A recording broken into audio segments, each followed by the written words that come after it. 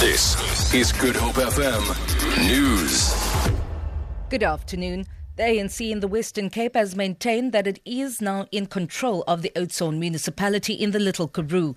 DA Councillor and Speaker Chris McPherson has dismissed the claim, saying the ANC and its coalition partners called an illegal meeting to vote on a new leadership yesterday. McPherson says he is the only one that can call a council meeting. The ANC is in coalition with the Independent Civic Organisation of South Africa and the National People's Party. Oudtshoorn was placed under administration recently after years of political instability, financial mismanagement and poor service delivery. Western Cape ANC spokesperson Kobus Grobler insists they followed proper procedures. The ANC democratically and legally submitted motions well in advance of time and called for a special meeting according to law, had the meeting, the motion served, and the ANC is now back in control of Oudtshoorn, and the DA is only looking for another reason to complain.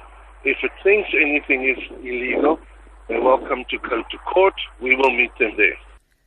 Western Cape High Court Judge Siraj Desai says a decision by the City of Cape Town to limit the number of protesters at the Pharrell Williams concert next week is unconstitutional. Desai has given the BDS movement permission to organise a 16,000-strong crowd to protest outside the venue at Grand West Casino on Monday night.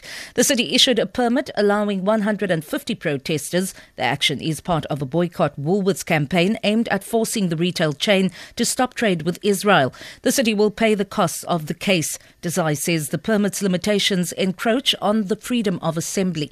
This decision is inconsistent with the Constitution of the Republic of South Africa and is declared to be invalid. Secondly, the decision of the first respondent taken on about 11 September to refuse to amend, vary or reconsider the gathering condition is also declared to be inconsistent with the Constitution.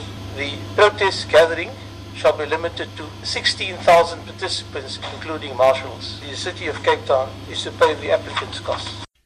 Student body COSAS says Woolworths' failure to cut trade ties with Israel is hurting the Palestinian people. COSAS Secretary General Okulekani Skhosana. We are clear on our political mission and on our revolutionary responsibility of defending what Nelson Mandela stood for. Nelson Mandela told us very clear that our freedom is not complete without the freedom of Palestinians.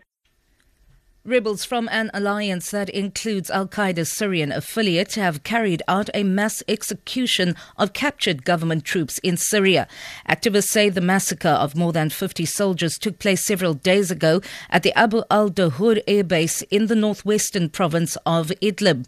The rebel alliance, which calls itself the Army of Conquest, overran the base after a 2-year siege. And finally, Springbok captain Jean de Villiers says the Boks have done the bulk of their World Cup preparations at home, and all they need to do now is iron out small little things. The Boks begin their campaign this evening against Japan in Brighton, southern England. De Villiers says it's important to begin with a win in order to build momentum.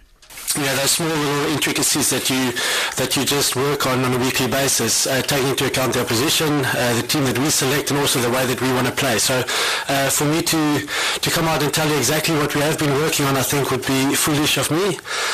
But it's again, the more rugby changes, the more it stays the same. So it's not a lot of things that we have changed, but obviously we have seen the strengths of the Japanese, and we have seen some weaknesses within their side. It's the same for any team in the world, and we'd obviously like to expose those weaknesses.